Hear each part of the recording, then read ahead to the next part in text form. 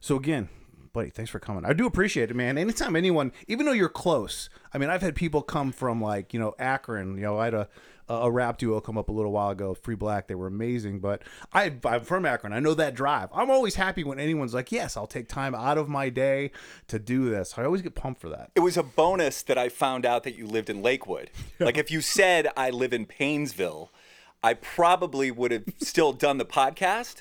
I would have thought about it. Yeah. I would have maybe Wouldn't had been not fast either. maybe not have done it on a Monday night. But yeah, Lakewood. We're in Lakewood. These are my old stomping grounds from when I was in my 20s. My buddy used to live up the street from you, and he had a house that he owned the entire house and he rented out the upstairs. So he lived in the downstairs. Very Lakewood. And he bought this thing right out of college. Like we graduated from Kent State. He was a little older than me, so he graduated first. Bought this house in Lakewood, so it became the place to be, the party house when we were in our 20s. And he just had so many people that would just stay there for free. And he was so generous about it. And there was one night, his only rule was, please don't wake me up in the middle of the night. Like, I don't care what you do. I don't care how late you stay out. But actually, he did care how late we stay out. Please be back by 11, if you want a spot on the couch that night. And so, yeah, no problem. And there was this one night where I was with this girl who lived with her dad. I don't remember where she lived. It was somewhere near the Shoreway. And I really, really was into this girl. And we went somewhere, I don't know, near Edgewater Park. And we just sat, and it was a summer night, and we sat looking at the lake. And then we started making out. And then I look to see what time it is, and it's like 10 minutes to 11. It's like, what do I do now? I don't want to not spend any time with this girl. I want to spend as much time with her as possible, but I'm not going to have a place to stay tonight. And I'm, just out of college. I don't have any money. I can't go get a hotel room or anything like that. So I stayed with her maybe for another hour, dropped her off at home. Like I said, she lived with her dad, so I couldn't stay there. And I just drove up the road there and parked, and I stayed overnight in my car in the back seat. Oh, yeah, I've done that. You've slept on this street? Oh, I've slept. I have slept. No, wait a minute. You live here. Why are you sleeping? Not recently. Not recently. Why are you sleeping on the street? But that story you just said, I've done that. I have slept in my car in so many different places because, good for you. You were even kind of thinking ahead. I'd have been like, oh, that's a problem for midnight. It's 10. I'm not even going to address this right now. I'm going to focus on this girl, and that's it, because this is just amazing. I'm glad any girl wants to spend time with me. There was never a time where I was just like, I got to get out of here in an hour. I'm like, I don't care. That's not a problem I'm going to worry about right now. I'll worry about when she leaves. Then I'm going to worry about where I have to sleep. And then, but my thinking would be kind of just what you just said. Like, yeah, but I have a car. It's just like a bed with wheels. I'll just get in that thing. And it was summertime, so it wasn't that big of a deal. But I do vividly remember waking up, staring at the top of the inside of my car, looking out the window behind me, and this woman walking her dog down the street, and she looks inside the car and like, what the hell is going on in there? Oh, I've had that. Yeah. Yeah. I've had that. I've had cops do that. Yeah. I'm happy like, no one called the cops. And then my friend the next morning is like, why didn't you just come to the door? It's like, well, you had the rule. You said don't ring the doorbell. Don't wake you up at 11 o'clock at night. I wasn't going to do that. I was being a good friend. You're a way better. I'd have been like, I'd be kicking that door. Like, I know your rule. I have a good reason. And quite frankly, I think if you hear my version, you're going to be on my side. Because quite frankly, if I'm the other guy, if I'm just like, I know I said that, but you're with a girl. You can't. I can't get in the way of love. I didn't think of it that way, but I wouldn't have cared. Yeah. I am a loyal friend, and I'm very obedient. I had a brutal group of friends, though. Like there was no. They weren't supportive. Supportive, yeah, but not considerate. We weren't just like, oh man, I really hope. I'm sorry if I was too loud last night. I'm like, tough shit. You shouldn't have gone to bed. Yeah. It was just, especially when you talk about like that, those first couple of years out of college, you're not necessarily out of college. You have a little bit more money, and you don't really have a curfew and you don't have classes to worry about. You have something else to worry about.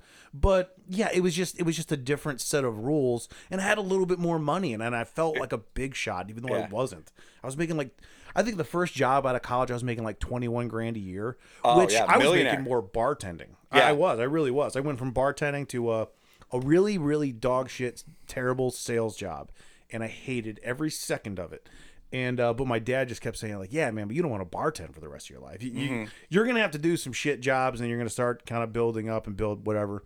But that's what it was. And man, as soon as someone and I didn't understand math or money, so when someone's like 21 grand a year, I'm like, holy shit, Yeah. what am I gonna buy? You're just walking into clubs, making it rain. Yeah, and then like sure. and then the check comes. I'm just like, fuck, this is not a lot of money. And then like my dad sat me down and was like, well, being that you're young and stupid, and you've worked on, you've lived on $1 bill tips for like the last 3 years.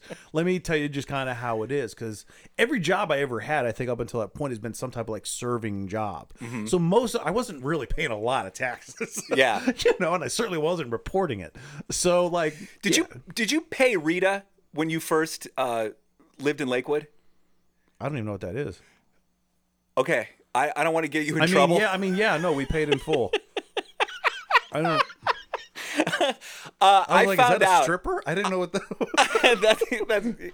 Yeah, she was just some lady that lived in Lakewood, and no, it's some sort of a tax in Lakewood. I don't even know if it still exists. I don't know if because this is over 20 years ago now. Okay, but I had found out that I wasn't paying Rita, and it was obviously all my fault. But because, ignorance is not, judge is not going to understand that. Yeah. Ignorance is bliss if you're ignorant for your entire life, unfortunately, usually.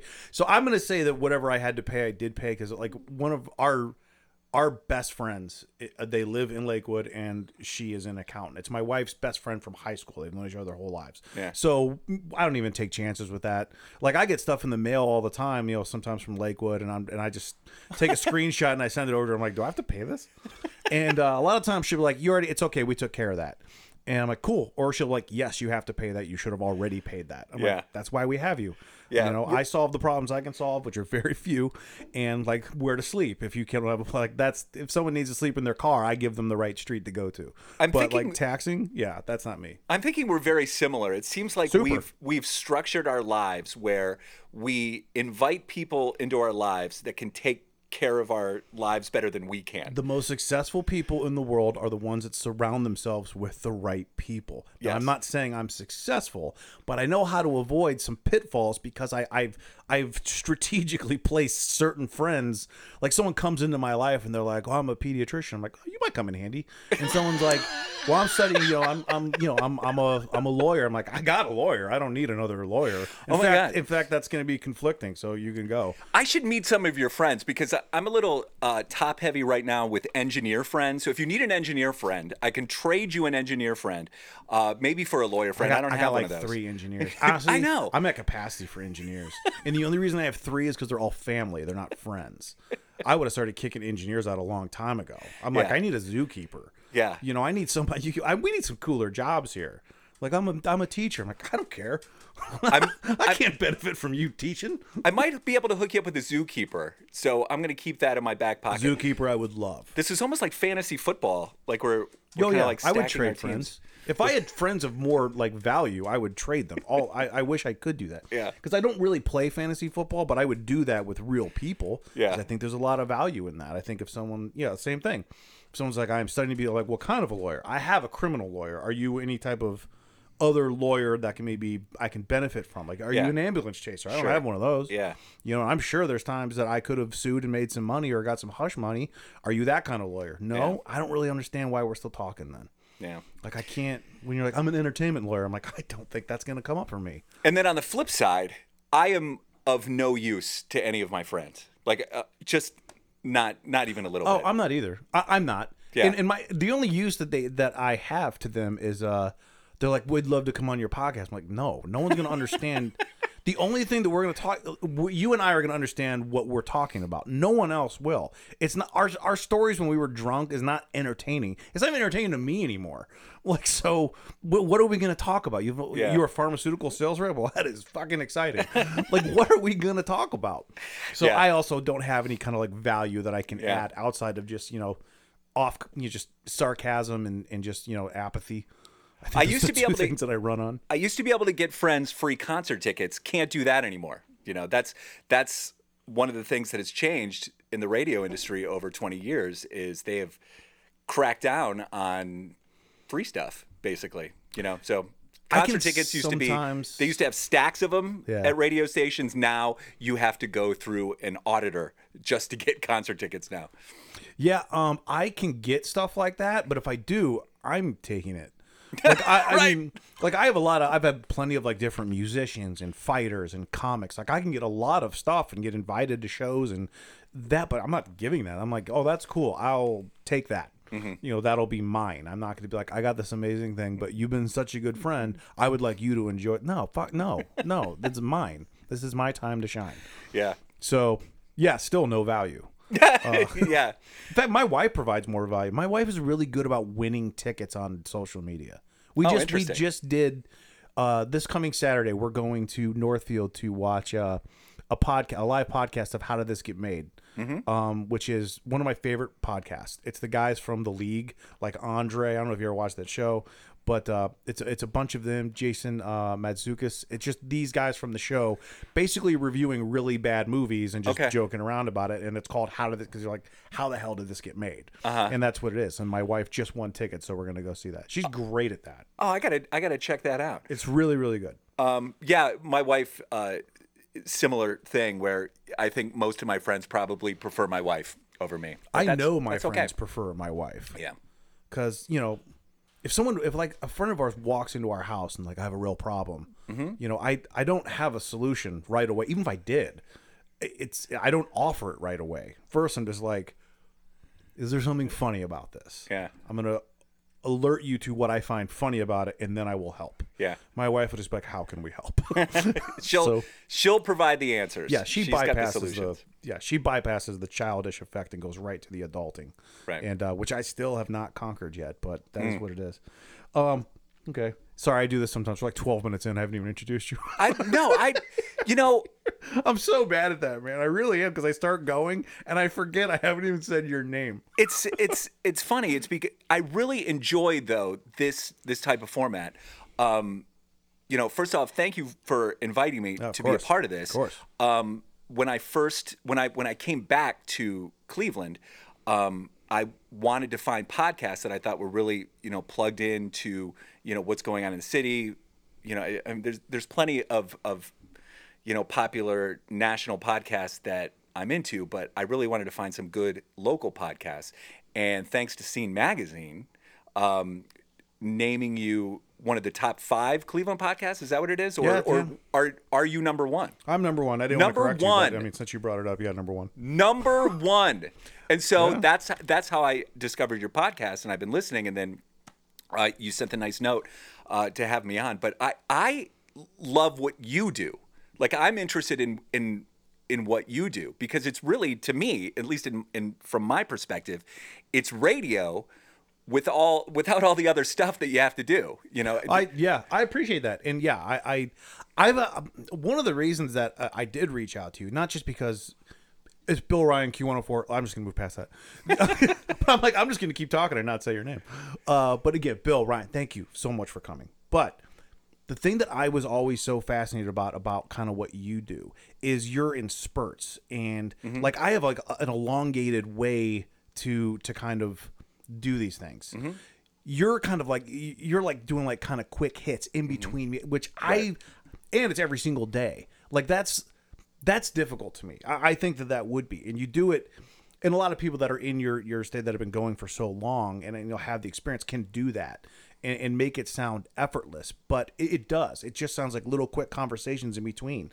Like when I was listening to yours on Apple, I don't know how long are you on throughout the day? Like for your show, how long are you on? We're from 6 a.m. to 10 a.m. Okay, so that's 4 hours, but you're the audio of you and your co-host is maybe 40 to 50 minutes. Right.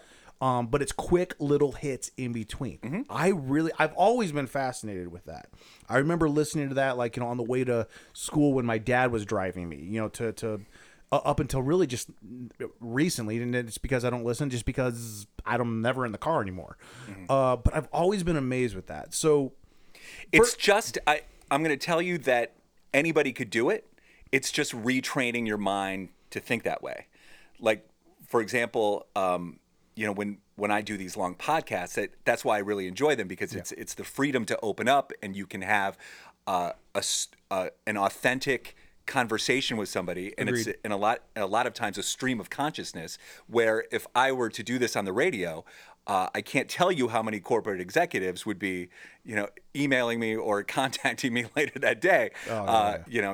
They want you to get to the point. So the rules are different in radio. Podcasting is so much more fun. Now, I started doing a little podcasting a few years ago, and that's where the fun is for me. It's when you're listening to a podcast and it feels like it's just a bunch of friends sitting around and just having a genuine conversation. That's that's where the enjoyment comes in for me. Now, as far as what I do on the radio, it's really just retraining your mind to think that way, and trying to be as creative as you can within those small parameters that you've been given. Like here, I've got to be creative in 15 seconds. Go.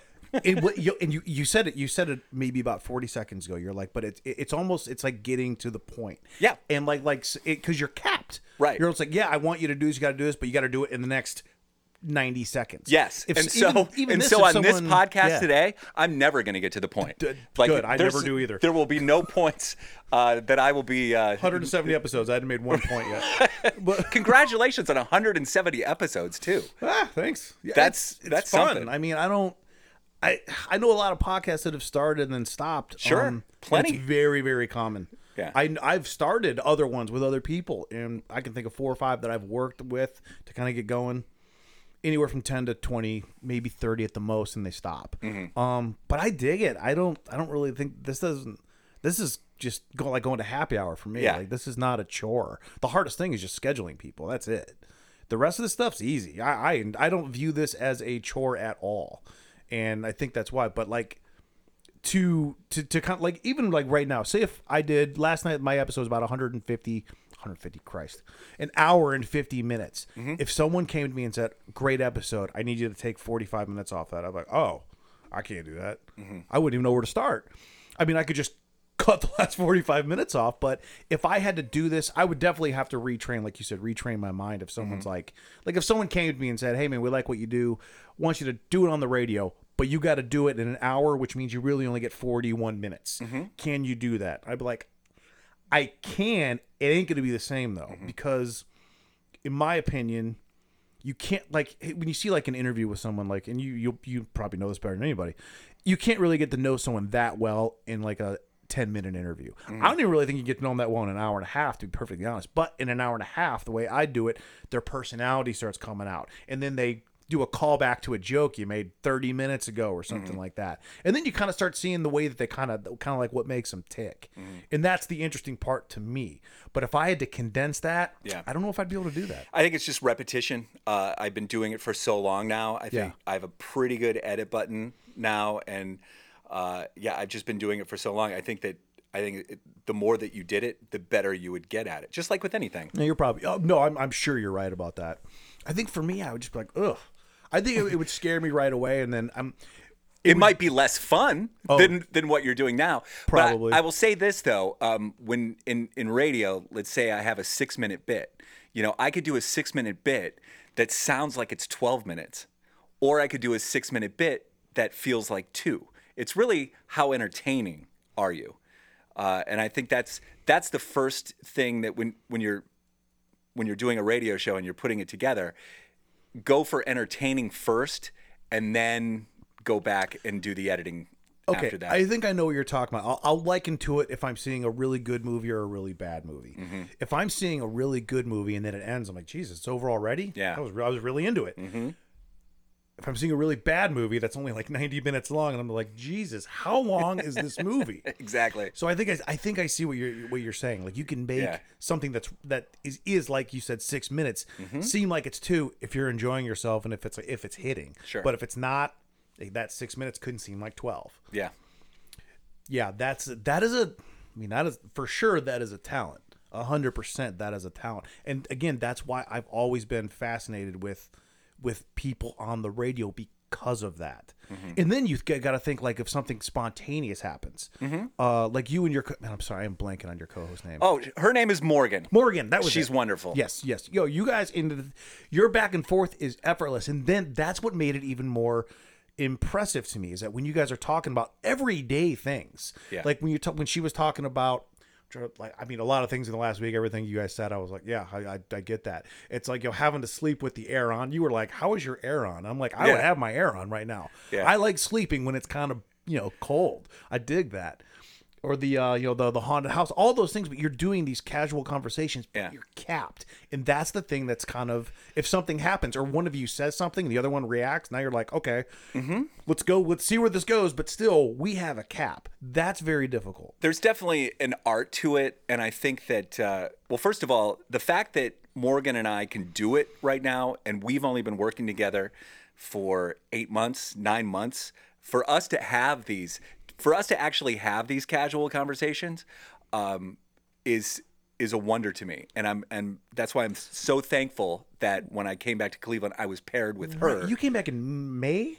I came back in July of last year. Okay. So I've been back for a year and a few months. Okay. But I've only been back on the radio since February. So I think that's what I'm thinking of. We got paired up in February. But for the two of us to have the type of chemistry that we have, especially there's an age gap between us. I'm older, she's younger. And I think that's why the show kind of works, because I'm immensely fascinated with her and the things that she cares about. And I think she at least pretends like she's interested in the things that I'm talking about. And so we make it work. But to go back to what you were saying, is when we're doing our segments, it's not like I'm looking at a clock, but I think that I've been doing this so long that alarm... You have an internal clock. Internal clock goes off, and it's like, okay, now I got to find my exit ramp, and I need to get out of this. I know it comes with time, but I don't think that... I think you had mentioned that I don't think anyone can do that. I really, really don't. I don't think anyone can do a lot of things. I'm living proof. But I think like I think I'm severely limited in what I can do. I do. But I think there are things that I do well. But there are other things, if you put it in front of me, no, I can't. The list of things that I can't do is much longer than the things that I can do. And the ability to start talking on the radio and know when to get out is just fundamentally useless in the real world. It's not like I can, be at, I'm having conversation with someone, and then, if it's a boring conversation, I can't just play a song, or go into a commercial. Start singing. Yeah. Just start singing a song. Like outro music, when everyone will know this is when he's no longer interested in what I'm talking about. Yeah. He just starts singing Aerosmith or something. Yeah. Sorry, I had to play a song here. Sorry about that. We'll rejoin this conversation in about 4 minutes and 32 seconds. Just roughly. enough time for me to think of a reason to get the hell out of here. To get out. The show must end. So fundamentally useless in real life situations, but for the radio, but incredibly valuable for what you're doing. I mean, that's a difficult suppose thing. So. I think it is. I do. It's the same thing with people who are good at giving presentations or speeches. Some people don't have a problem with that. You can get better at it with practice. Sure. I still think that's a personality trait, though. I think some people just get up there and it's just not that big a deal. Other people get up there and they cannot stop counting how many people are looking at them. I really do think that. Yeah. That's interesting. I don't remember if I ever had that fear of being up in front of people. I don't think I ever did. I think maybe that helped to not. I've always had a no fear kind of attitude when it comes to radio, and especially back in the day, because this is my second my second tour of duty with Q104. That's right. You were like in the 90s, like early 2000 was your first stint, and then Yeah. you came back. Okay. Yeah, so I started in 1996, and I started working mornings on Q104 right around 2000. Now we were, it was a much different show back in 2000. Danny Chekalinsky was the host back then, and then we had a myriad of female co-hosts, Sally Spitz, and then Maria Farina, and Carol. Oh, I remember Maria Farina. Yeah, yeah. I worked Kind of with hard some. not to, the name. Yeah, I worked with some legends of Cleveland radio, and then Carol Chandler was. Do you remember Carol Chandler? I from do, yes. Channel 3. She was there for a while, and it was just a much different show back then. Now, back then, we used to try to do things to get people's attention. We would try to do things to. I don't want to say shock people. That's not. But yeah, that's what we were trying to do. We were trying to get noticed by doing things like, for instance, and I talked about this on a podcast that I did a few weeks ago. I stole a golf cart from a golf course, I think in Berea, and I just drove it right off the course and drove about 13 miles to a McDonald's in North Ridgeville, where I had time to order breakfast before the cops came to pick me up. So having to do stuff like that in my job I had to have no fear of doing anything, because the things that I would do, we would just do. I'm trying to remember off the top of my head. So it would be, can you go to Home Depot with a weed whacker? How many beds of flowers at Home Depot can you take out with a weed whacker before somebody stops you? Oh, shit. Things like that. We would just come up with these concepts, and then I would go out and do them. And I would have to do them for real, so I would have to have no fear.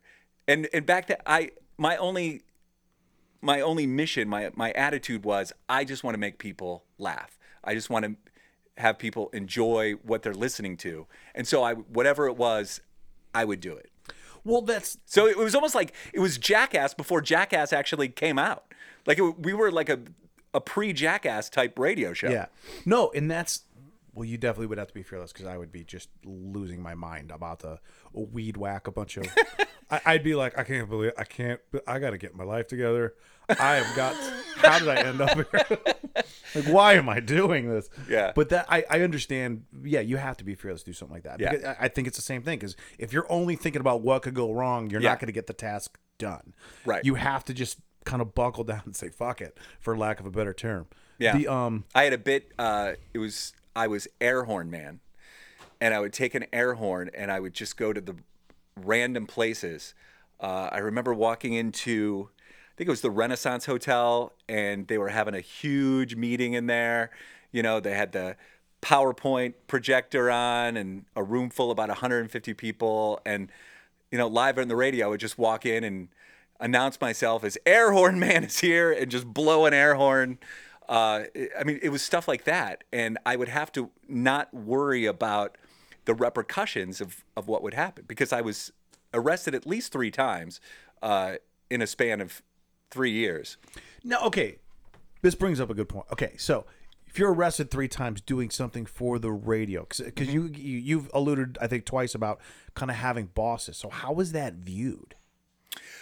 Back then, Yeah. they were supportive up until the point where they had to bail me out of jail. Sure. And then it was more of a, you know, I was lucky back then because I had, radio back then was less corporate.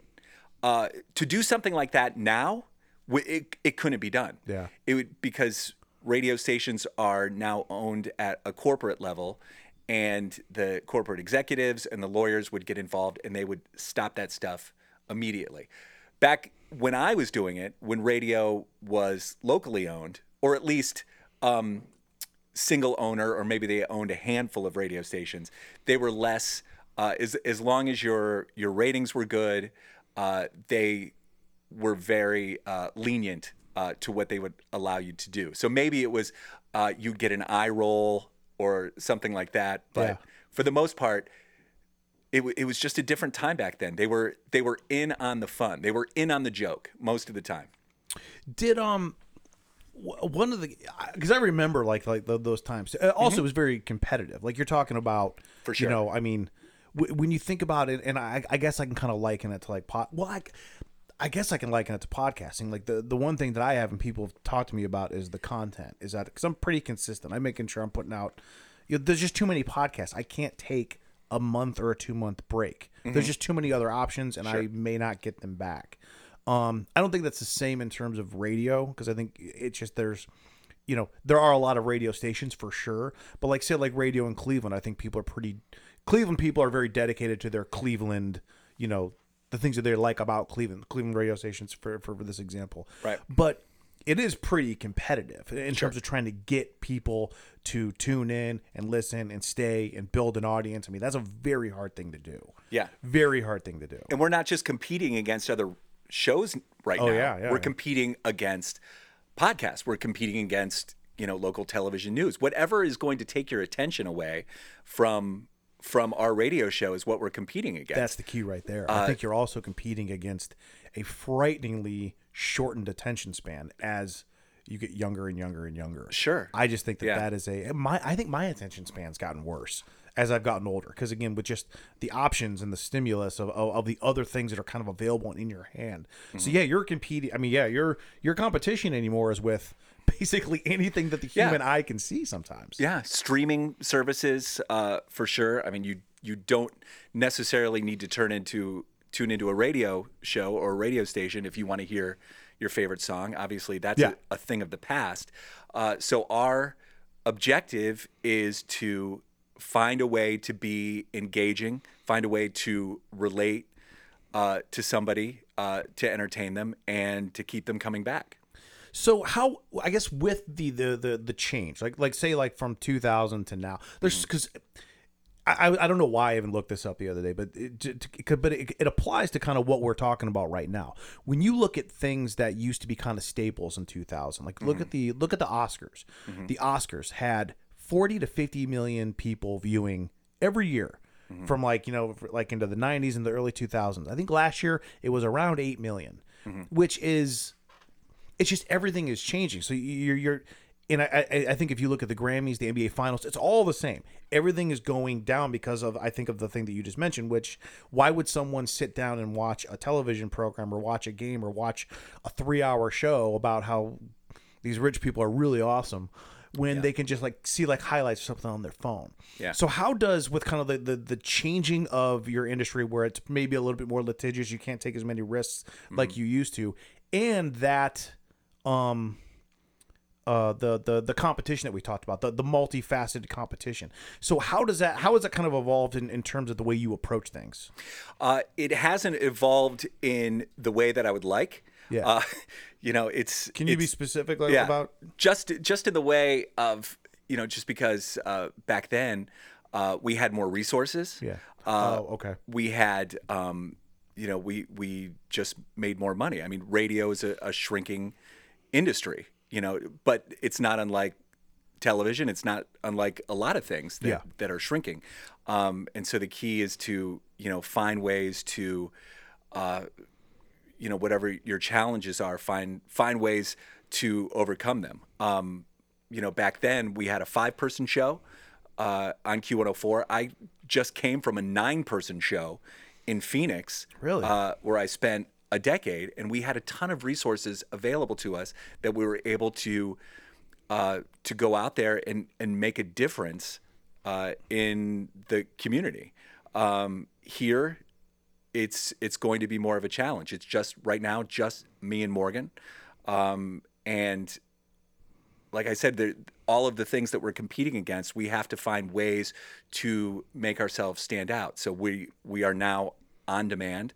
And we have to come up with a great social media strategy. You know, maybe videos are in the future. I wish that I could tell you that I've have it all figured out right now. I don't. It's very new. You know, we've only been doing this for 9 months, and we're still kind of figuring out, you know, some of those things that are going to cut through the clutter.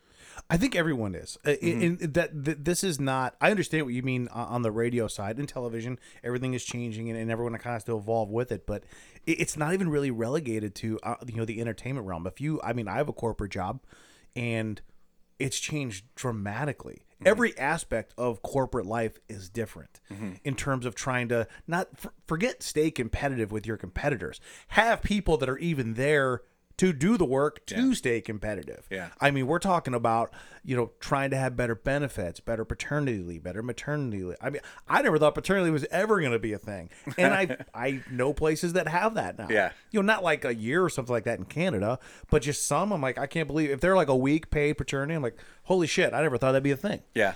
But keeping people happy. I mean, everyone has been smacked with, I think, some new challenges that they just have to evolve with, and they have to always be thinking of ways to, I don't want to say stay relevant, because I don't think that's the right term, but I think it's to kind of stay on top of your audience, or stay on top of your clients or your customers, or whoever is interested in you, or who could possibly be interested in you, regardless of industry. I think everyone has to do that now.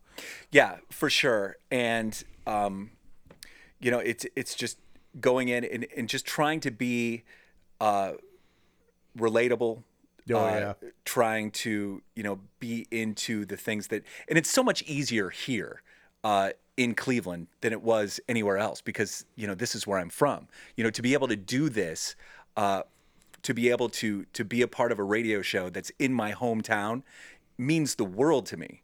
And I want to find more ways to be, involved in the community, and, to meet more people, and make our show more ingrained with what's happening in Cleveland.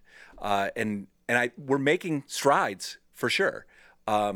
We've seen that growth within the past few months, but we're nowhere close to where we want to be or where we need to be to survive in this ever-changing, evolving industry. And I've always said I want to be a part of the solution. Radio's taken its hits over the past few years, especially since the pandemic. Yeah. And there's plenty of people. You could go through the entire industry and find a lot of unhappy radio employees right now. And from my standpoint, I can't allow myself to be dragged down by the negativity. I've heard it.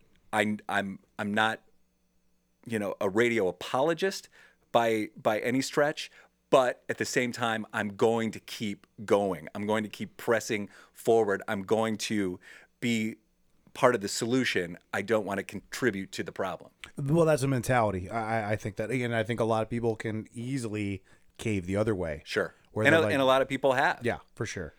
I'm trying to wrap my head around, I'm not gonna lie, a 9-person radio show.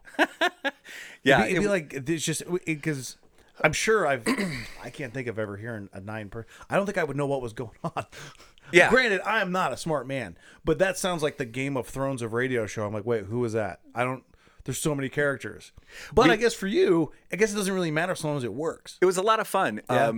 With a show that big, you just have to have defined roles. Mm-hmm. Everybody needs to know what their responsibility is and what you're going to be doing. So it was a 9-person show. It was syndicated, based out of Phoenix, but we were on in about 20 other markets. Oh, that's cool. And my role was more behind the scenes and creative.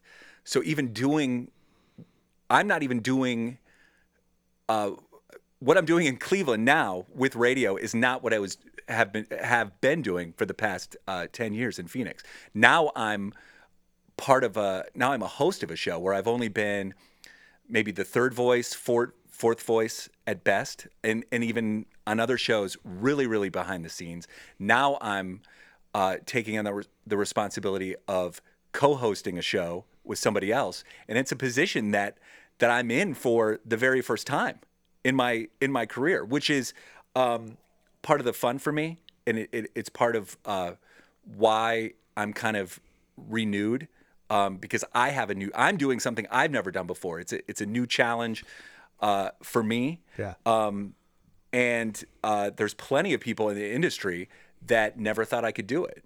That would say, "Now, Bill's all right, but he's more of a third mic kind of a guy or a fourth mic. He could never host a show or he could never anchor a show."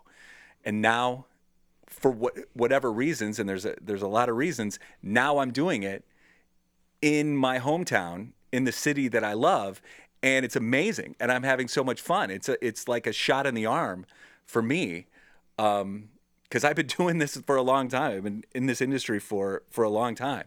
Well, it doesn't sound like you're struggling with it. Again, those conversations, it sounds effortless. It sounds like just two people just kind of bullshitting. It really does. And I understand you're always going to have detractors, for sure. I'm sure that's the way it is. Not even necessarily from like a negative spot. They're like, no, but his bread and butter's here. That's where he's really, really good. Maybe this isn't for him. I've heard radio shows and podcasts where I'm like, did this guy just find out he was dating his cousin? This person sounds completely uncomfortable. I'm like, why it's a podcast. Just turn it off if you're not happy with how it's going. Yeah. I don't hear that in you guys at all. I don't. Yeah, it's been a lot of fun. And like I said, I really lucked out to get paired with Morgan the way that I did. I think that if it was anybody but Morgan, I don't know if this would have worked out. Yeah. I don't even know if I'd be sitting here. I don't know if I'd be on Q104. I think I'd be doing something else.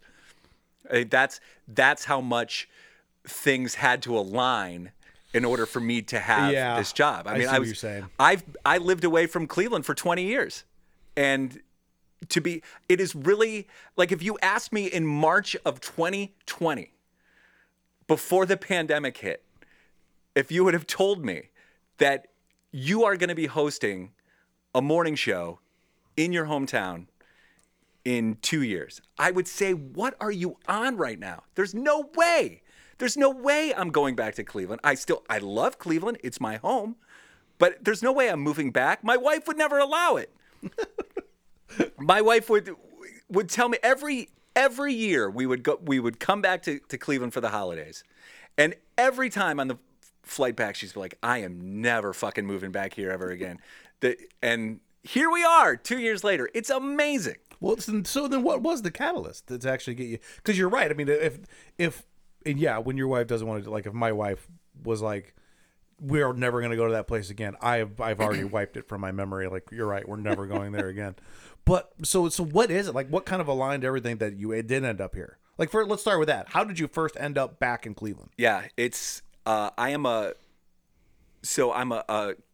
radio casualty of the pandemic, where this huge 9-person show that I was working on had to downsize. Okay.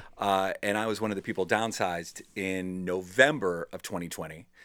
And at that time, it was, okay, well, what am I going to do now? I knew at the time I was really interested in podcasting. I had talked to a couple of other radio stations in Phoenix, really wasn't a good fit, wasn't a good match. And, we're still in the heart of the pandemic. I'm, looking for remote work. I was finding a lot of freelance stuff and opportunity, which would allow me to work from home. And so I was involved in 2 projects that I was working on. And I thought that I'd be fine for a while. I thought we would absolutely have managed, and whatever was going to happen, I would have figured it out. And then I want to say May of 2021, my dad, who wasn't doing well at the time, our family had decided to put him in assisted living.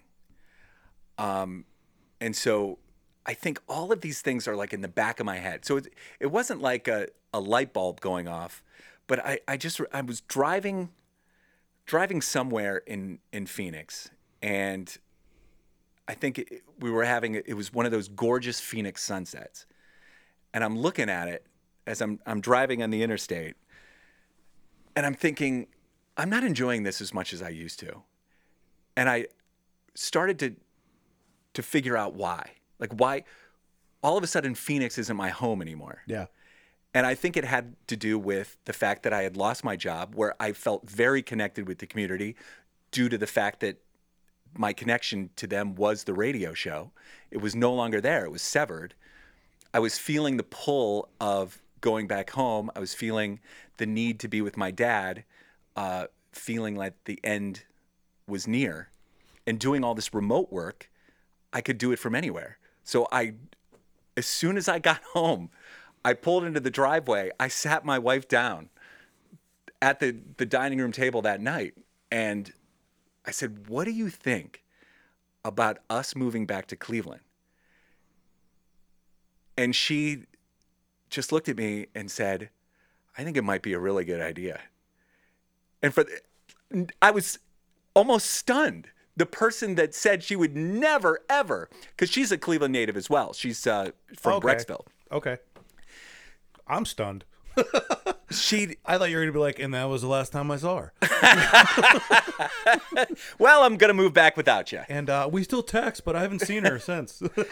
She's like, I think that's a good idea. And she's much more practical than I am. She might have been looking at long-term financially, whatever. Sure. I mean, holy hell, we made a killing off selling our Arizona property. That might have helped spur her a little bit. Like, good God, the housing market in Arizona right now. Anyway. Yeah, my wife's brother lives there. And, Yeah. I just casually told me about it. I was like, you pay what? Yeah. Man, you know what? I'm starting to approach Cleveland with, I'm not even telling anyone that they should move here. I'm like, if more people move here, you're going to fucking ruin it for everybody. Like, I like paying what I'm paying. Don't turn this into Nashville or Austin where everyone's like, you see how cheap it is here? Yeah, sorry. I think Cleveland's going to be the new San Diego soon. I mean, if we're going to have 70 degrees in October, and we just have to put up with just a couple of months of winter. Everything is shifting. Yeah, you're right. Everybody's going to want to come here. But yeah, so that conversation was right around May of 2021, right around Memorial Day. We were back in Ohio by July. Really? I mean, Wow, that's fast. It happened that fast. Our house sold in a day. That's really like fast. Literally it sold in hours. And we came back, and it has been the amount of things. I'm not going to say it's been easy. There's been a lot of stressful moments, a lot of uncertainty, but everything just kind of fell into place for us. And we got the house, which is 9 houses down from my mom. Really? Yeah. Wow, this really all did just kind of fall in, huh? Yeah. That's great. We had bid on 3 houses previously, didn't get them. There's this house that it was a little pricier for us, but we decided to go for it because it's in River and it was the location, and 9 houses down from my mom, and we got it. It really made me feel like, I know it's super cliched, but the all things happen for a reason thing is something that I totally believe. I mean, all that. I mean, you talk about, like, I mentioned, like, what was the catalyst? There wasn't one. You had a couple things that There's a lot of things kind that of just fell into place. And then, your wife was like, you know what? I think so. Maybe she was thinking the same thing too, and you both just came together and just discussed it real quick. I'm like, I was thinking that too. It's kind of nutty the way some of those things happen. But even being back in Ohio, because we came back in July of 2021, the Q104 job didn't even exist yet. I still wasn't thinking that I was even going to get an opportunity to get back into radio. But then that job opened up, and here I am. Yeah. Like, it's really, if I spend a lot of time, and I don't spend a lot of time, but if I did, thinking back on all of it now, it's pretty staggering to think how much has transpired since 2020. And I feel very fortunate because I know that I'm luckier than a lot of people. Oh, I know that, you know, I try to keep that perspective where the pandemic has not been good to many people. And I very much agree. You know, that's both financially and personally, and depression, psychologically. I mean, a lot of people are still in a pandemic in some way. Yeah. I'm very lucky and very grateful that I get the opportunity to do this here in Cleveland. That's great, man. Yeah. That really is. That's cool. I'm glad that worked out. Because you're right. Now I get to talk to you. That's cool. I like that. I like the know. way that works out, man. That really does. I know. So what are so the Q104? So that wasn't open then. It wasn't so open then. When did this kind of come into your like? I don't need you to walk me through like, oh, I Mm-hmm. applied for. I don't need that shit. But when did you like? Oh my God, I think this is going to become a thing. I got a heads up from a friend of mine who is pretty plugged in within the industry. Okay. And he reached out to me a week before it happened. So the co-host who I replaced, I was told by my friend that he was going to leave, that he put in his notice he's going to leave. So I strategically waited until all of that actually happened. And then the day that it was announced, then I put in my official application.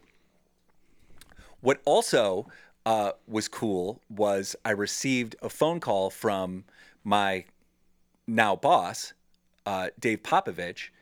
He gave me a call. He was aware that I was in town because I've never had the opportunity to work with him in the past, but he knew of me. I knew of him. He called me to ask me if I'd be interested in working at Q104 again. And I said, yeah, I just applied. And he didn't even know that. Oh, really? So the fact okay. that those two things worked out Yeah. was fortuitous in my favor. That is good. That's great. Yeah.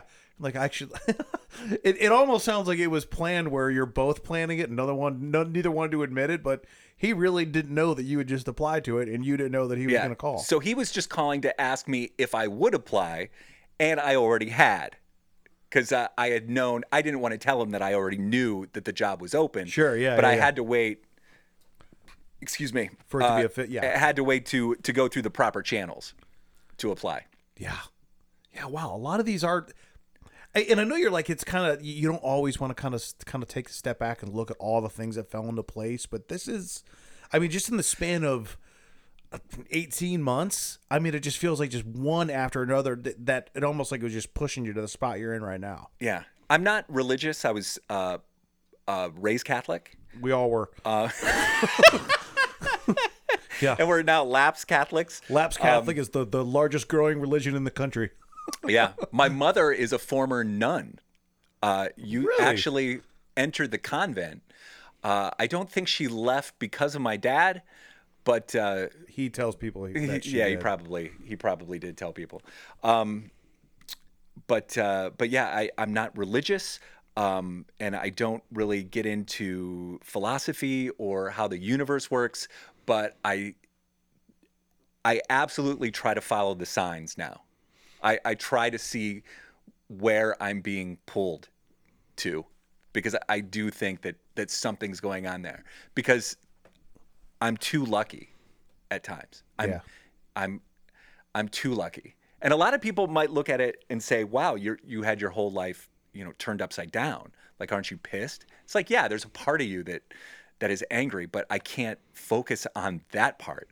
I have to focus on the positive part. There's plenty of negative things that happen, but if you look close enough, there's lots of positive things that happen too. And that's what you have to pay attention to. The people that don't see the positive things are the ones that get pulled down into the darkness. Yeah, that's also a personality trait, I think, where it's if 10 things happen and 9 are good and 1 are bad. Some people don't even remember the bad thing. Some people only remember the bad thing. Yes. And that's you kind of got to train yourself to be like, hey, man, I understand that didn't work out. These other 9 things did. Let's just kind of live over here for a little bit. Yeah. I mean, ideally, yeah, we all want to go 10 for 10. But, I mean, hey, man, 90% is pretty good. Which is why I'm an annoying Browns fan, because I don't get caught up. Is there such thing as a non-annoying Browns fan anymore? I don't get caught up in what went wrong with them. I just concentrate on the positives, stay hopeful. Shit, And I did it yesterday. Yeah. I'm just sitting there just like, I think this is going to work out. Then I'm just like walking out like, where's the fucking beer? Of course it didn't work out. How did I not see this coming every week? It's, I don't know. Well, I do see, I see what you're saying. I do. Because I'll do that. I mean, like everyone else, I had kind of a rough pandemic. Mine wasn't as bad because I honestly was just like, everyone's going through this Yeah. right now. Like, I mean, March to June was a dark time. April was real dark. I don't know what yours was like. There was not a whole lot of positivity in my living room because that's mainly where I sat. I just, I was out of work. Like, I mean, my company laid off like a third of its employees in the span of like 2 weeks. And that's April of 2020 they did that? Oh, no, they did it in March. March. So as soon as the pandemic hit, they just started laying off people? Dude, it did not take long. They didn't even want to wait to see what would happen? Fuck no. I remember the days because I was in Florida when all this was going on. I was on a work trip. It was not like a work trip where I was working. It was a work party trip. And March 11th was the day I came back. I'm pretty sure that was a Sunday. And I was in Miami. I don't recommend. But 7 days later is when all the restaurants and everything closed. Basically, every bartender and server went out of work at the exact same time. 7 days later. I think that was the 18th. And then the 25th, after several emails and meetings saying, we're going to be fine, they started firing everybody. So it was maybe 2 weeks into the official pandemic, I think, which I'm marking as March 11th, I think is when it really kind of started. As soon as that happened, man, that was it.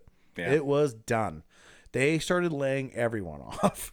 And see, that sucks. It's like, well, they're being businessy at that point. Like, we've done the projections. We know how much money we're going to lose. The pandemic did something other than, I think the pandemic did something that most people don't recognize, is that it made poorly run companies impossible to hide how poorly they were run. That's a great point. My company, the one I was working for, I won't say it, but you can go to my LinkedIn page. It's right there. But I mean, I think they were the equivalent of a person that lives paycheck to paycheck, and they were spending a lot. Like, just take a young person that was living paycheck to paycheck, that was living way beyond their means and was running up credit card debt. That's where I was working. Yeah. And 400 people were working there. And I think about 100 to 150 paid the price for someone who really liked charging on their credit card. Yeah. And it just became impossible because that revenue stream that kept you afloat was gone. A lot of places, everyone stopped. A lot of places stopped. If you weren't in transportation or some type of like a supply chain, like even though the supply chain is a mess right now, it still was just constantly needed people. Yeah. That was kind of flourishing because they had to get supplies. If you weren't in that, if you were like in a staffing agency or something like that, Yeah. your world stopped. And when that revenue stops, that's when everyone stops being the we are family, compassionate Oh, employer. for sure. Now it's just like, we got to keep this company afloat. Who do you have? What's he make? He's gone. Yeah. Someone- No, you're absolutely right. That is exactly what happened. 100%. It exposed so many inefficiencies. And from a radio standpoint, it just sped up the decline. Yeah.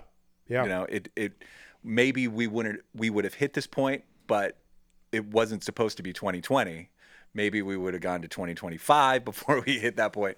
But it kind of just accelerated the process. Yeah, I think I think it did for a lot. And I mean, it's nothing where I don't look back at the pandemic or the beginning of the pandemic and thinking like, man, we really fucked. No one knew anything. No one knew. No one knew shit. I was just honestly, man. It was more just like I had like a real 28 days later. Also, the time it happened was not good because it was the time of year where it's just gloomy and dark and cold here. So like, I'm looking outside like March 30th and it's like 28 days later. There's no one on the street. I'm like, Giant Eagle looks like it's closed and abandoned. Like it's just, there was nothing, and I didn't miss a beat financially because of the stimulus. I actually was making almost to the dollar the same amount that I was making. Yeah. And then you had some forgiveness plans with your mortgage and things like that, which we didn't really have to do, thank God. Yeah. So we didn't miss much of a beat, and I ended up getting a job in late July. So, kind of the same thing. I ended up getting a job. I started a job a week before the stimulus for me was going to run out. Uh-huh. So I never really missed like a beat. I got really, really lucky. Yeah. But in April, I didn't know that. Yeah. In April, I was just like eating burritos and getting drunk at 2. I didn't Yeah. know what to do. And I'm like, no one's hiring. I mean, nobody was Yeah. hiring. I could send out 50 resumes an hour and no one's getting back to me. You'd go to those pages of jobs and you'd be like, so-and-so, working for this title at this company. It has 1,050 applicants. You're like, Yeah. I am not getting that job. You know, it's the nutty time. someday, and I'm not ready now. Maybe years down the road when I'm older, if I really want to spend the time to think about exactly what happened, if I really want to review that, because in business and in radio, it was a market correction. The pandemic was a market correction for us, but it was also a life correction in a way that if I really want to get deep about it, I just haven't allowed myself to go really deep into that hole yet and examine that. Someday I will. I'm just not ready to do it yet. A lot of people view it that way. Because it's still painful in a way to go back. You know, even with things that, like when I see when the pandemic is being covered on some show I'm watching, like I don't know if you watch the morning show on Apple TV with Steve Carell and Jennifer Aniston. I know of it. The final episode, and I'm not giving any spoilers away, the final episode of season 2 had to do with COVID. And I was just like, I can't watch this. Like, I can't. It's still, I don't want to watch COVID on my distractions. You know, I want to kind of move on from that now. I get that. I get that. So I just haven't allowed myself the opportunity to go back. But I think that if I did, you know, I think what I'm going to find is I'm now in a place where, I mean, I was able to spend those last few months with my dad, and my mom is down the street now, and my brother lives in River. My sisters are here in Northeast Ohio. My very best friends are still here. It was a life correction. Is where I was supposed to be. I just didn't realize it at the time. Yeah. You know? I honestly, I can argue both sides of exploring that or not exploring that. Yeah. You know, I really can't. I love to dwell. So I have been buried. I relive it every day. It's just the way that I am. But I'm also somebody that if I am at a party and I walk in and I greet somebody and make a joke, I'm thinking about what I said 30 minutes later. And I'm just like, was that too much? And I'm replaying. This guy, whoever I said that to, has fucking forgotten my name. He has no idea. He didn't even hear what I said, but I can't let it go. And I'm replaying that over and over and over in my head. And I'm just like, I haven't talked to him since. Like he hasn't come up to me so far, and I probably offended him, and he's not into what I said, and he thinks I'm stupid. And then as I'm leaving, he's like, "Hey man, it was really good meeting you. Let's get together." I'm like, "Oh, maybe he didn't remember." Like, but the whole party, I'm 3 hours in just replaying that greeting in my head. Oh my gosh. And it's all day, every day. That's just the way that I am. I can't stop doing it. You're a lay on the couch, stare at the ceiling fan kind of a guy? Yeah, except instead of laying on the couch staring at a ceiling, I'm laying on a bed of nails, rusty nails, staring at a fan that's covered in blood that's about to fall off and hit me in the head. Are we still being metaphorical here? Don't go upstairs. You probably shouldn't go to the third floor. But yeah, that's just. But so I constantly just would do that. I would I'd relive everything. That's interesting. And I think I've done that to an extent. From what you just described, you take it to another level. Yeah, I'm next level. Yeah. For sure. Yeah. And that'll come out at a time. You know, you probably won't be around for it. But I'm just gonna explode one day. It just lose it. Well, it's interesting because I feel like I'm going through that a little bit because, you know, the juxtaposition of living in Cleveland in my 20s is a lot different than living in Cleveland in my 40s. Sure. And I'm enjoying the differences, doing things that I never did in my 20s, like going to the metro parks. At what age did that just become the most amazing thing that I love doing? If I was like 28 and someone's like, "You want to go to the park?" I'm like, "Fuck you." It's so true. What am I, a child? It's so true. And then I hit a certain age and just like, guys, we're going to be late for the metro parks. Let's get moving. It's so weird. Why did I start getting into that? And I still love it. Yeah, and I can go to restaurants now that I would never be able to afford when I was in my 20s. I can go to Little Italy and not, feel out of place. I get pumped when I go to bed at 9:30. I'm like, I'm so excited. I'm going to be so refreshed. If I went to bed at 9:30 when I was 28, I'm like, I think I have to see a doctor. Now I'm just like, I need to be in bed by 9:30. Yeah. Because it takes me a while to fall asleep. I want to watch one episode of Succession, and I want to fall asleep and feel refreshed. Yeah. Yeah, I don't know when that changes, but I'm super happy now. Yeah, it's definitely changed. I think it's just more apparent to me because of the differences of living in the same place, separated by 20 years. But a lot of That's the things, crazy. it's like I have my friends here, but then I have to make new friends because my kids are making friends, and then I've got to hang out with their parents, and I'm hanging out with dads, and I'm trying to, like you said, trying to think of like good opening lines and conversation starters and things like that. So I will do that. I will try to have like an arsenal of go-to topics that I could go to, but it's really difficult. Like I find a little bit where I'm struggling a little bit is at work, at Q104, but it's Odyssey that owns us, and so there's other properties in the building. So there's the fan next door, which is the sports station, Right.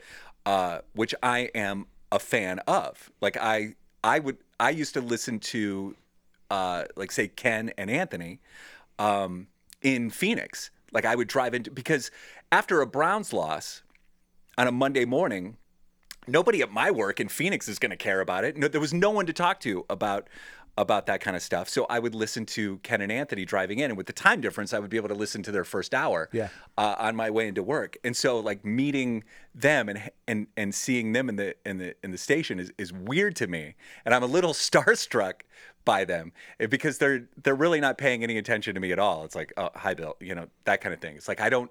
So I try to think of things that I could say to them, so they'll think I'm cool or they'll think I'm funny. And it's not going very well at all. Like I did have a little bit of a conversation this morning with Anthony. We talked a little. He asked me if I stayed up last night for the Cavs game. I know this is a podcast, so I'm talking about the Cavs home opener. That's the game I was talking about that went into overtime. And I was like, oh my God, Anthony just asked me if I watched the Cavs game last night. And I'm just trying to have an intelligent conversation with him. Ken so far hasn't had that many conversations with me. Like he seems to ignore me right now. I just work at that music station down the hall. He doesn't have any time for me. I would fuck that up 10 times out of 10. Yeah. If I'm trying to come up with something, if I'm trying to come up with something memorable, I am not going to come up with something memorable. I'm just not. But I've done what you're talking about. So doing this podcast, when you invite people from Cleveland onto the podcast, are you a little bit starstruck? Have you been starstruck by anybody that you invited on the podcast and they said yes? Oh yeah, for sure. Okay. And it's not necessarily that I would say that they're stars. It's just people that I really, really like. Yeah, I use starstruck because the term applies. Yeah, it does. The term applies here because there was a couple of weeks ago I was a judge at at Crocker Park for their food truck festival. Yeah. But they had me listed as celebrity judge, and I was like, no, I'm not a celebrity. I'm from here. I just happen to host a radio show in this town. I'm not a celebrity. I will be a judge because I need to go out there and I need to meet people and get myself inserted into the fabric of this community, but please don't say celebrity. So yeah, when I use starstruck, I mean, hey, you're a bigger man than me. I'd be like, go underline celebrity. There might be some openings next year for the food truck festival thing. I think it's hard to get in. I think people know the podcast. They do. Trust me. I walk freely in the city, unaccosted. You don't get invited to places? Oh, I do. Yeah, I Okay. do sometimes. But like Pat, like other guests will be like, "Hey, man, like I've gotten again just like free show tickets, and I get invited to stuff, and I find out about stuff maybe ahead of time and stuff like that. But I mean, like no one's like I'm never walking down the street and someone's like, "Hey, man, love your pocket." No one knows Right. who I am, Right. And that's honestly kind of by design, not because I think that would be a problem, but the guests are the interesting thing. It ain't me, Right. And I like it that way. I like highlighting those people. But yes, to answer your question, So who have you had on the podcast, or even not even on the podcast? Who have you met in the community that you really like and were wanting to make a good first impression? Drag performer Peach Fuzz, Not familiar. the fucking coolest. Oh my god, Is he? So he came, and you can see the picture. He came in full dress. And I was talking to him. He was really, really cool. And He's from here? oh yeah. Oh, okay. Yeah. And I reached out, and then she was like, Oh, hey, it's she? well, you know what? Honestly, I got to go back and listen because we talked about it too. I was like, look, I'm gonna ask you questions. I don't want them to be offensive. I genuinely just don't know. I kind of want to know, is this a persona? Is it a character? And she was like, you know what? I don't know. I'm still kind of figuring it out. Okay. So I might say he and she either way. If you met her, she wouldn't care. She's the coolest person. Okay. But she's like, where is it? I'm like, Lakewood. She goes, would you mind if I came in full dress? I'm like, I would fucking love if you did that. And I went outside and greeted her in my yard, and I was like, come on. And she's like 6'3", Nice. completely. Oh my god. And I was like, I'm so excited, and just I was so excited. She probably wanted to be as comfortable as she could for your podcast. Yeah, because she's like, I want you to get the full experience. And I was like, I would love that. So her dressing up probably makes her feel the most secure that she can. She was awesome. And but I was nervous, but 10 minutes into it I wasn't nervous anymore because she made me not be nervous. I've had a couple other ones where I was more just not really knowing. Like Sir Yacht, he's a content creator, real big in Cleveland. He's got 400,000 or 500,000 followers on TikTok. Oh yeah, Morgan's friends with Joey. Is his name. Awesome guy. He came in and he and I just had a really long, fun conversation. And same thing, like I was a little nervous because I was like, hey man, he's got a lot of followers, that could help. But most of the time, just once we get going, it's just not a big deal. Because I gotten lucky. Everyone that I invite, fortunately, has been a good one. I've had some people come on that takes them about 15 minutes to get into it, and I get a little nervous. So I'm like, am I going to be able to pull them out? And then they come out, and it's all good. So, I mean, if I'm being honest, I'm kind of nervous about all of them. Yeah. But yeah, there's a couple where I was just like, I'm really like all day. I'm just like, oh my god, I can't get anything done. I'm just ready for this to happen. You know. And I got a couple that I'm working on to try to get. You know, I would love to get the mayor of Lakewood. You know, I just don't know how to find her. You know, she doesn't just have like a TikTok or an Instagram. I think I have to go through the city of Lakewood. I was going to say, just go through City Hall. I'm just not she sure that probably they're has respond to that. a communications. She has a communications. So, but I'm crafting PR. my email. You know, I'm still working on it. Yeah. I'm like, how do I get this seen? How do I get to the point? And how do I not upset her?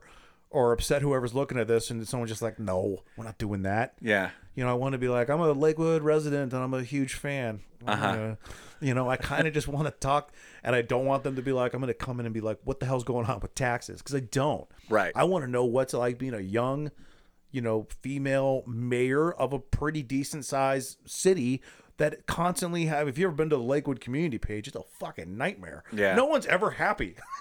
Like I want to know what it's like. I'm curious of that. So if she ever came on, I'd be scared. Okay. But you know, and I would try not to swear. I think this is a gettable guess for you. I really do. I think that the mayor of Lakewood is a gettable guess. Yeah. And then eventually, I would like the mayor of Cleveland. You know, he might be a little more difficult. That one's tough. I don't know. Yeah. Morgan's more connected than I am. People know her, and I think, and rightfully so, more people like her than they do me. But she's been around for a few years now. They should. She's more recognizable. But she had just met the mayor, and I'm name dropping here. But she was at Austin Love's wedding.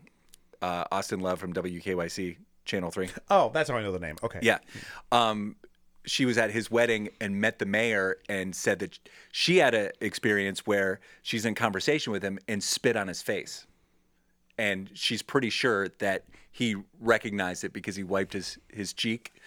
So she's mortified. Came in on Monday morning to tell the story of how she spit on the mayor. So we want to book the mayor to see if he actually realized that Morgan spit on his face. That'd be really fun. I would be like, I'm just gonna. I think I would just stop mid sentence, and just turn around and walk away, I'd be like, Mr. Mayor, and I would just walk away. Yeah, just like, leave what the am I wedding. gonna do? I can't cover this up. Just leave the wedding, like right there. Just like, I've got to go. That's really funny. I mean, terrible for her, funny for me. And right. You. Yeah, I can't think of anybody else though. I mean, outside. I mean, right now at this point, it seems to be just Ken and Anthony. There's nobody else. Like I'm trying to work an angle to get Kevin Stefanski from head coach of the Browns on the show, and I'm just trying to pitch it where I don't want to talk about football at all. I don't really care to talk about that. I want to talk about what's going on in his life, like being a dad who. I would want to talk about that too. He just took a brand new job. Well, it's not brand new, it's a few years now, but he's been living in Cleveland. And the reason why I thought of it is because I realized over the summer that his son plays travel baseball, and so does my son, for two different teams. And they've played against each other a couple of times. And the first time that I noticed Kevin was at a tournament in North Ridgeville, where his team just got beat by some other team, and then all these kids and dads from the other team came over to get a picture with him. And he was so nice and so gracious about it. I mean, his kids' team just got beat, and now he's got to take pictures with the winning team and all these dads. Couldn't have been nicer about it. I've heard a lot of things about him like that exactly. Like he's just at like, a high school football game, and he takes pictures and says hi to everybody. He's just a dude that fully recognizes he's got a cool job. But I've seen him a couple times, while his team was playing my son's team, and I just wonder from a dad standpoint, what is that like for him internally as he's watching the game? Because he's a coach. Like you must have the natural instinct to want to coach your kid and want to give instruction to your kid. How much does he actually get involved with that? Like, does he give advice to his kids? What kind of motivation does he give his kids? I just want to have that kind of a dad conversation with him, because I struggle with that. Like I have so much fun watching my kids play sports, but it also gives me the biggest anxiety to watch them play, and to not want to have constant conversations about what's happening. Like, I have to remember that they're just kids. I want them to have fun, and not have dad. I don't know what I should probably go visit some sort of a cognitive therapist or something to find out, because I'm sure these are all internal conflicts within me that I'm bringing out and projecting on my kids. I was never successful at sports when I was a kid, and maybe I just want them to. I think it's a very normal thing. I think that's very common. I think you can and do the other side. Say you had a long history of just being great at sports, and you have a kid. It's not necessarily that you want them to excel. You're just like, I don't want them to feel like they didn't excel. Yeah, it's a juggling act. It's just like every other piece of parenting. I feel like it's not. You're just trying to make sure your kid's happy. Yeah, and you don't really know sometimes. So I think that's a very normal feeling. Yeah, and so that's one of my angles where I really want to see how Kevin deals with that with his kids. And they're not even playing football; they're playing baseball. How does he handle that? Completely understand that. And someone had asked me one time, like, what if you ever talked to somebody like what if wild whatever? What if LeBron James came on your podcast? I'd be like, I don't think I would ask him a single thing about basketball. I would be like, hey, what's it like knowing that when you post a photo of your omelet, 4 million people like it? That is something that I would never be able to wrap my head around. You're literally. There is a sport, a very famous sport that has been played for 200 whatever years, and you are considered to be one of the best 2 or 3 that's ever done it. Forget the sport. Don't tell me who the GOAT is. How do you not lose your mind with these thoughts? Some of us, especially like when you take a guy like LeBron, like in the grand scheme of things, that guy's done pretty well with the spotlight, especially when it started when he was like 15. Yeah. I mean, how are you put that much attention on me at 15, it's not going to end well. It's not. 15's going to be rough. 16's going to be bad. 17, I'm in jail. 18, I say I'm going to make it up. 19, I'm going back to jail. Yeah. Like, that's not going to end well. Like, how do you, I'm fascinated with the mental aspect of it. Sure. How do you mentally handle every single thing that you do turns into a debate? Yeah. That's interesting. And from LeBron's standpoint, it seems like he more often than not embraces that. Yes. Like, he brings a lot of that attention on himself. Sure. So it's kind of like he's he relies on it. Like he needs that attention on him, and then whatever reaction he's going to give, whether it be positive or negative, it's always out there. But I think he always needs someone asking for it. Yeah. But that's the part But he's very calculated, though. That's the part that I'm fascinated with. He spends a lot of time thinking about it, I think. I'm sure. But that's, I'm like, I don't know if that's good or bad, though. I don't know. Yeah. And he would be able to answer that. Is it a good thing for you? Do you get something out of that? Sometimes is it bad? Does it depend on the day that I ask you this question? I feel like that might be the answer. I don't know. Yeah. But I'm blown away by stuff like that. Like I'm trying to get this one MMA fighter that trains at Strong Style, because in my mind she has done something that literally a fraction of a percent of the people have done in the history of mankind, which is fight for a title, a mixed martial arts title in the largest organization in the world. That's fascinating to me. It's just so I get caught up in more stuff like that. The uniqueness of a scenario or an experience versus, you know, like with Stefanski, just like, what's wrong with slant passes, idiot? Yeah. You know, like that, which he probably gets all the time. Yeah. I don't need to know the history of LeBron playing basketball. It's well documented. He's been asked that question thousands of times and will be asked thousands more times. I want the other stuff, the him stuff. Staying in the basketball realm of it, I'm sure you saw the Netflix docuseries, or it was on ESPN first, about Jordan. Yeah. The Jordan, what was it? The Jordan tapes, I don't know what it was. The Last called. Dance? The Last Dance. Yeah, that's what I'm talking about. The memory. Yeah. It's not what it used to be. It was an amazing Joe. documentary. It really was. The one thing that struck me about Jordan is when he described all of these the previous transgressions against him from former players, you know, from what Isaiah Thomas said or what he did after a game. The fact that Jordan recalls them like it happened yesterday is fascinating to me, because it means that he hasn't dealt with it at all in any kind of a sense of a healthy way after all these years.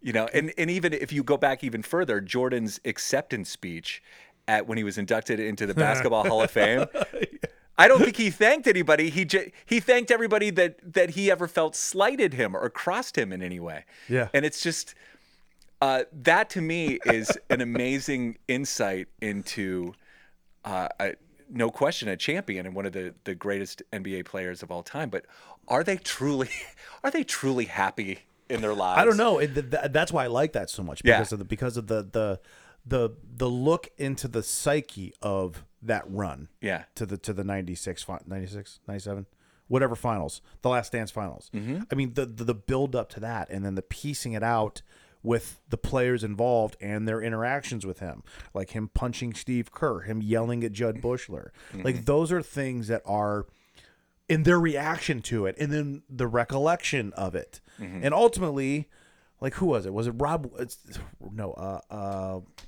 Bill Winnington, I think is who it was. I mean, he was pretty blunt. He's like, yeah, he was a jerk. He's an asshole. I mean, he was just, and Jordan's like, yeah. I mean, I got to push. I got to do this. I got to do this. I got to do this. That guy was just like, I am your leader first, your teammate second, and your friend third, if that. Yeah. You know, but you can't argue with the results. I mean, but yeah, the mental aspect of that is fascinating. That's why that was so good. Yeah. And I know that we're just talking about athletes here, but I don't know if you ever do any deep dives into Wikipedia and you read about actors and celebrities, and I'll just have somebody just pop into my head and I'll read their bio and just see the struggles that they go through and everything else, and it's I do it every day. Yeah. If I ever watch a movie or a show when someone comes up, I'm like, I recognize them. Who is that? Then I look up who it is, and I look at everything they've done, and then I'm just like, oh my God, they're from Louisiana. Oh my God, they lived in a van for 6 weeks. Like, I can't believe that I kind do of it all stuff. the time. Yeah. That's the amazing beauty and the terrible thing about the information that we have. I can go into a rabbit hole pretty quickly. Yeah. It's interesting to find out, what people are struggling with, even to this day. Some of the commonalities too, like things you're just like, oh wow, like I got in a kind of not a long discussion, but we were talking. Me and my friend of mine were talking about secrets and like the secrets kind of getting a bad rep. And I'm not talking about like I secretly do something terrible. I'm like the secret, the personal secret. Like you don't like the way you look. You don't like the way that you sound. You don't like the way that you react to things. Like everyone has that. And just kind of like, but it's something you're never going to tell anyone. Yeah. It's something that's going to stay with you. I don't like this about myself. We all have that. And just debating on whether or not it's good to keep that or not. I don't know. That's interesting. I don't know if I've put, and this is one of those things where I consider myself insightful. I don't do a whole lot of introspective on me, and probably I should. There was a time where I did. I saw a therapist for a while, and it was during the pandemic. It was right after I had lost that job, and I just felt like I needed to, just to get my thoughts in place. But I don't. Yeah, I'm trying to think if there's anything that makes me self-conscious, or like what you had just brought up.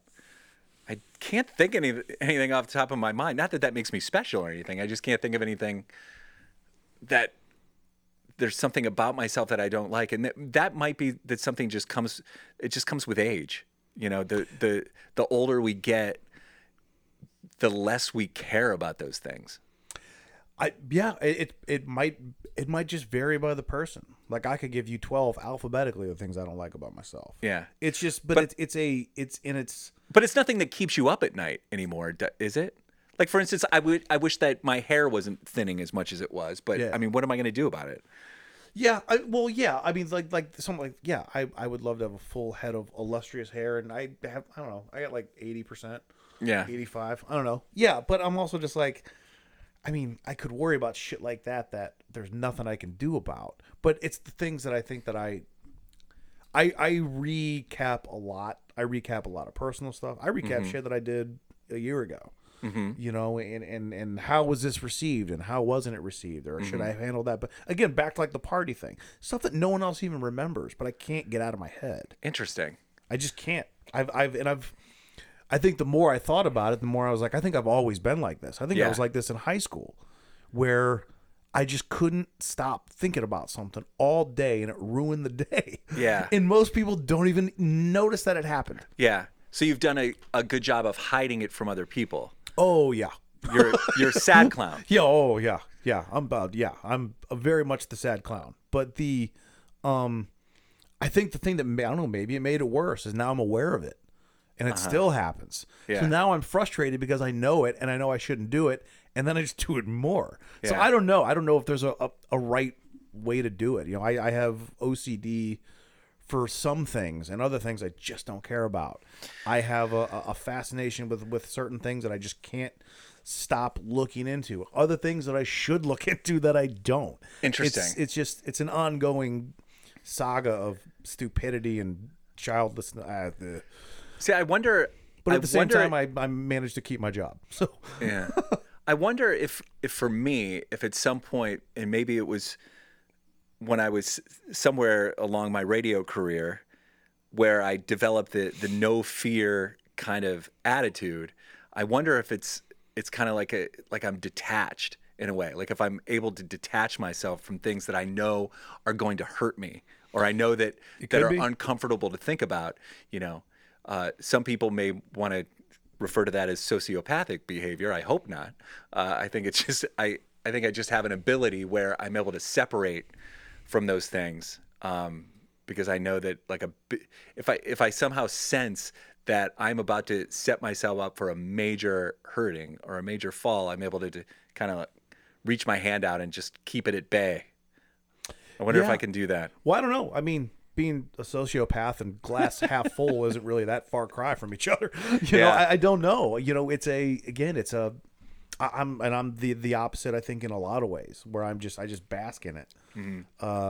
Where I'm almost waiting for something bad to happen sometimes, and it never does. Even And now, even all the time. right now. I'm thinking about something that might be a problem in 25 years. Interesting. I'm thinking about, how is my retirement going? Am I putting enough aside? And I know that's a thing that a lot of people worry about, No. but it becomes almost pathological in the way that I approach it. Was where I know like how much money I need to save every single month, every single year for the next 10 years. That way I can hit this goal. Like I'm thinking about a financial goal, in 2033, and then I'm like, okay, now I got to diversify this. And it's that. And then I think about like, but I got to make sure that I get this. I have envelopes upstairs with written in Sharpie of like, I got to save for a fridge and shit like this. Like I can't, it's a tough, I have trouble sleeping. I mean, I probably got to go to therapy. See, this is why you would probably want to talk to my wife, because she used to work in the world of finance. Okay. And for me, she's got it. She's got all that stuff taken care of. Like she knows more about my benefit package than I know about my benefits package. Yeah. Things like that. So if you want to talk to her, she might be able to, she used to work she worked for Vanguard in Scottsdale. So she worked with 401ks and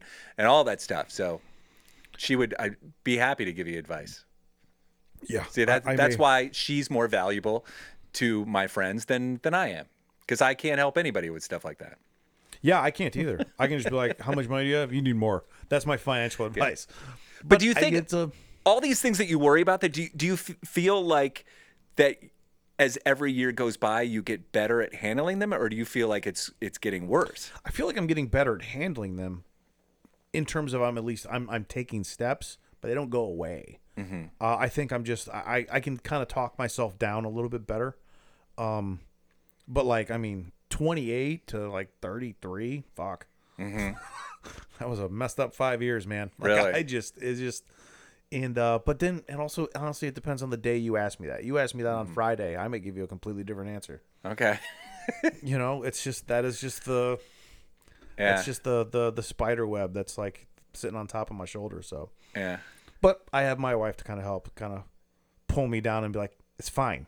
Yeah. Let's just go to dinner. And you need that. You need that in your life a lot of times. Oh, yeah. I mean, even though you could tell yourself that, hearing it from somebody else is sometimes very helpful.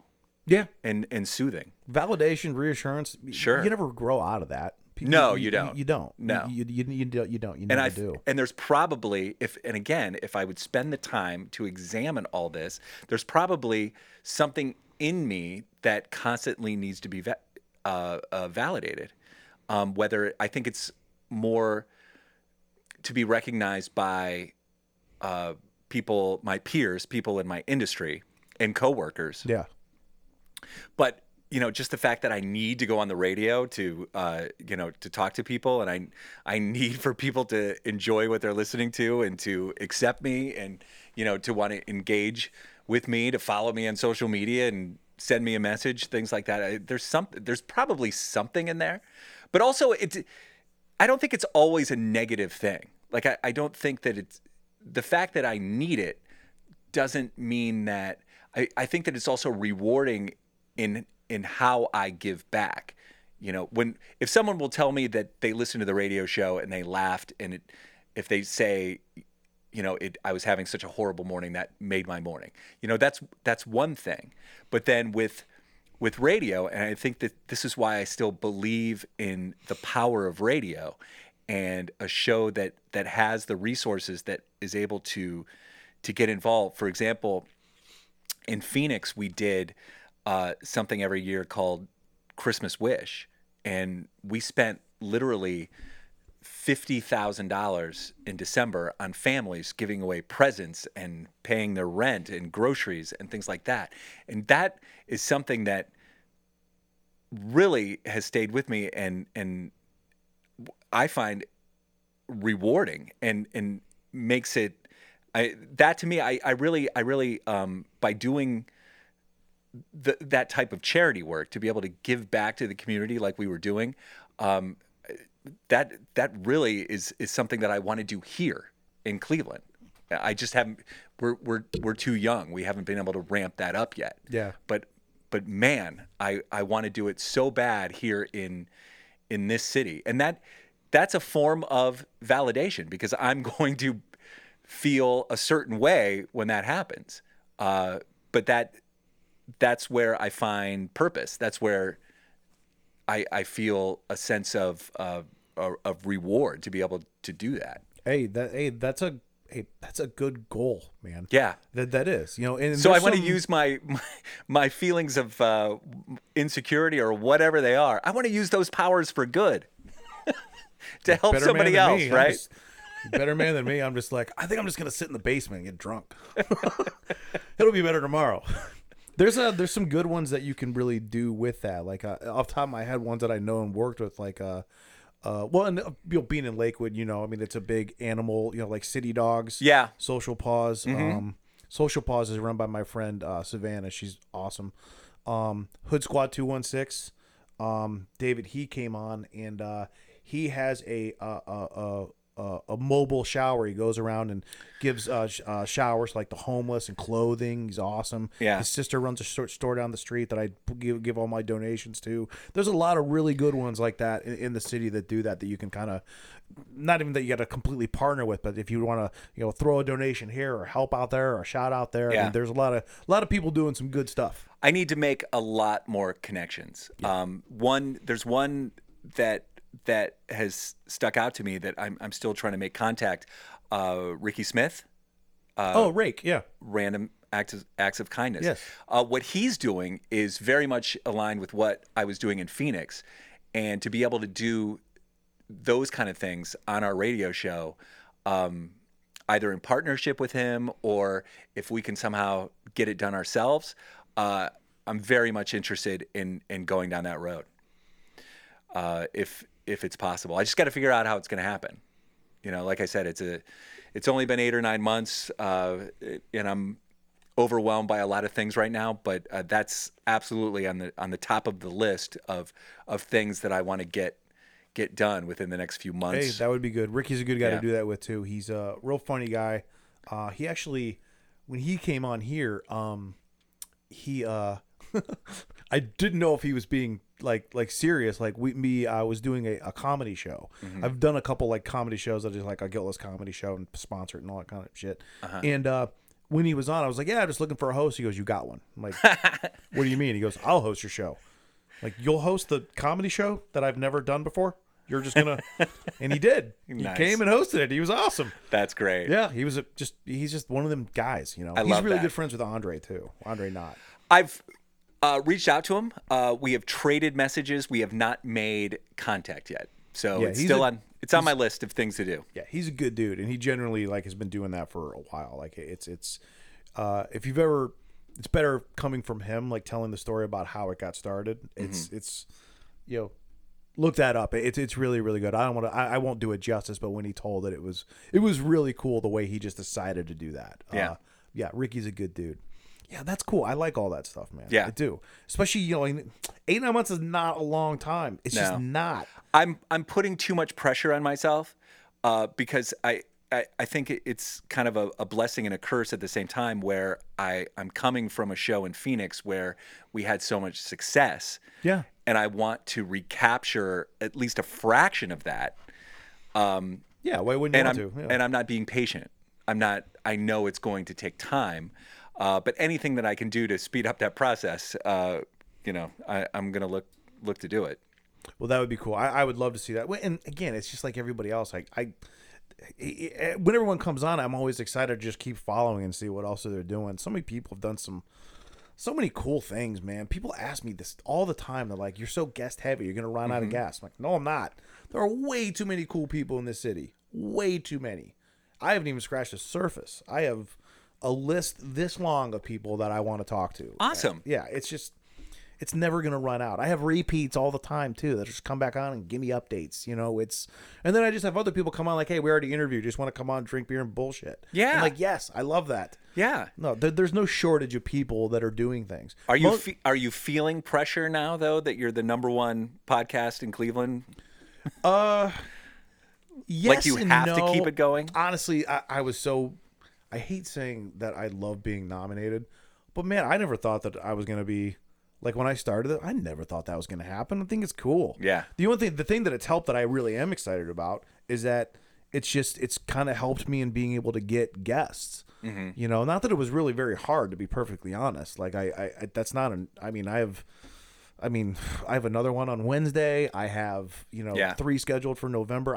There's no issue there. It's at this point, I'm just worried I'm not going to get to everybody. Yeah. That's the thing. Like, and I don't want to ramp up my release and release multiple a week because I want each episode to have its own kind of time, for people to listen to. I feel like if I do Let it simmer. Yes. I want it to have its chance for people to hear. Yeah. And let it sit. That's why I do it a week. That way that has a week by itself. Brand new episode. Right. If I'm doing multiple in a row, someone will get lost, and I don't want that to happen. I think a week sounds good. I think that's it's a good pace to keep yourself on. Yeah, I think so too. And I could easily do 2 or 3 a week. I have plenty, But then you're setting a new expectation. I think that I'd get burned out, and not in Yeah. a bad way where I'm not enjoying it. I'd get burned out where I'm like, now I'm really kind of starting to fuck these up a little bit. Yeah. So, but again, I do like this pace. Mm-hmm. So it's cool. Obviously, like my mom, of course, my biggest supporter. She's Mm-hmm. like, I cannot believe you're number one. I'm like, well, I don't think everyone in the city voted, Mom, but it is nice. Does your mom listen to the entire podcast No. every time? She doesn't listen at all? No, some of them I flat out tell her, don't listen to that one. Okay. Like it's. And she listens to you? She said, okay, I won't? Oh yeah. All right. I'd be like, that's a comic, and we just avoid that one. Gotcha. She's like, got it. All right. But like she knows Andre. Like me and Andre grew up together. Okay. So she was so excited to listen to Andre's episode. She's like, it was like listening to you two idiots when you're in 4th grade, just screaming at each other in the yard. That's what it was.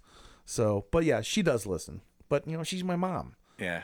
She's always I could have a horrible podcast and she'd be like, you're the best. Love you, Mom. Yeah. That's awesome. Yeah. Well, I know you're only 8-9 months into this. So, I mean, do you think in terms of where is this going to be in a year or 2 years or 3 years? Or are you just like, if I can take something from today and apply it to tomorrow, cool, that's as far as I want to go. Like how do you look at that? I think that's it. That's it. I'm not looking much, even though I'm constantly thinking about the show and where it stands today. In fact, I was just looking through some notes about the show today and that I made when we first started. It's kind of like a benchmark for where we are. Like, are we doing this? Like, should we be putting more thought into this? And a lot of it is just mechanics, like airing a segment at a certain time. Should we move it to another time? It's just nuts and bolts of the whole thing. But I'm always constantly thinking like that, while also trying to stay as creative as possible and think of, new segments that we can do coming up and what do I want to be doing in the future. So I am putting a great deal of thought into it. But as far as where do I want to see it go, I think at least where I am right now, I'm not putting a whole lot of energy and effort into that, only because I've been doing this so long and I know that when you try to come up with that plan, I've learned that it's not going to go anywhere that you think it's going to go. And I think I just learned the lesson in March of 2020. Yeah. Again, if you asked me, if you told me in March of 2020 that I'd be in Lakewood, doing a podcast in Lakewood and talking about my radio show in Q104, I'd be like, what do you mean? Like, Hey, how is that even possible? I Like, get that. I do. It's That is- hilarious. yeah. But that's a thing. Sometimes it's impossible to enjoy the ride if you're looking too far down the road. Yeah. It's just that's just the way it is. I don't think that there's a wrong answer to that either. I really don't. I ask it for anyone that comes on because I'm more curious about and some people are like, I'm super planners, man. I see this. I'm not saying I'm going to get there, but I need a short term and a long term goal. Yeah. Other people are like, you know what, man? I just kind of like what you said. Like, if we've learned anything in the last couple of years, it's let's not make plans, but let's not dwell on them. Let's focus on making sure that today's the best it can be. Yeah. So to answer your question, I have no backup plan after this. If Q104 let me go tomorrow, I have no backup plan. Like, I have no idea what I would do. Like, I've never had any other job. Yeah. I've never done anything else but this. I don't know how to do anything else. If Costco would take me, I would go there. They would take you. I enjoy Costco. Just set up and start doing a show in the middle of Costco. But even just to work Costco normally, like if I could be the guy that checks the receipts on the way out, I would do that. I would be a checker. I'd be a stock person. I would totally do that because I've never had a real job. I've never. Well, you know what? Because you like what you do, so you don't view it as a job. Or nobody will give me the opportunity to do anything else. Well, You could look at it that way. Let's not piece it up. I think the first one's good. I don't want to drive you crazy and send you away with a no one wants to hire you vibe. I just not getting the impression that anybody wants me to do anything else but what I'm doing. Well, I mean, again, if but people want you to do what you're doing. I think that's the takeaway.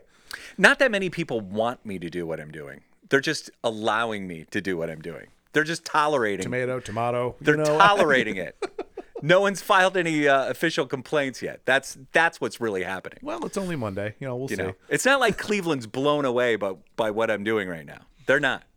Well, I do, again, I think that Cleveland stays with its people, especially people from the city. They support their people. I think they're still a little pissed that I left for 20 years. Yeah, I mean, not LeBron pissed, but yeah, they're probably still pretty mad at you. But you came back, and that's what matters. That's right. You're like, you can spin that story too, like it was 2020. You guys needed more help, and I came back. That's the angle there. Yeah. Well, where can everybody find your stuff? Let's see. Stuff. See, this is where I'm really bad at promoting myself. All right. But obviously the radio show, which is on Q104, 6 to 10, Monday through Friday. If you miss that, you can check out the podcast, which is the Q Morning Show on Demand. It's free on the Odyssey app or wherever you get podcasts. Spotify and Apple, it's available on both of those. Yep. And then on social media, at Bill Ryan CLE on Twitter and Instagram, of which I'm embarrassed to say that I'm on both platforms and doing horribly on both, but I'm trying. Well, you're right there with me. It's something I'm trying to get better at. You and Morgan got good followings. It's just okay.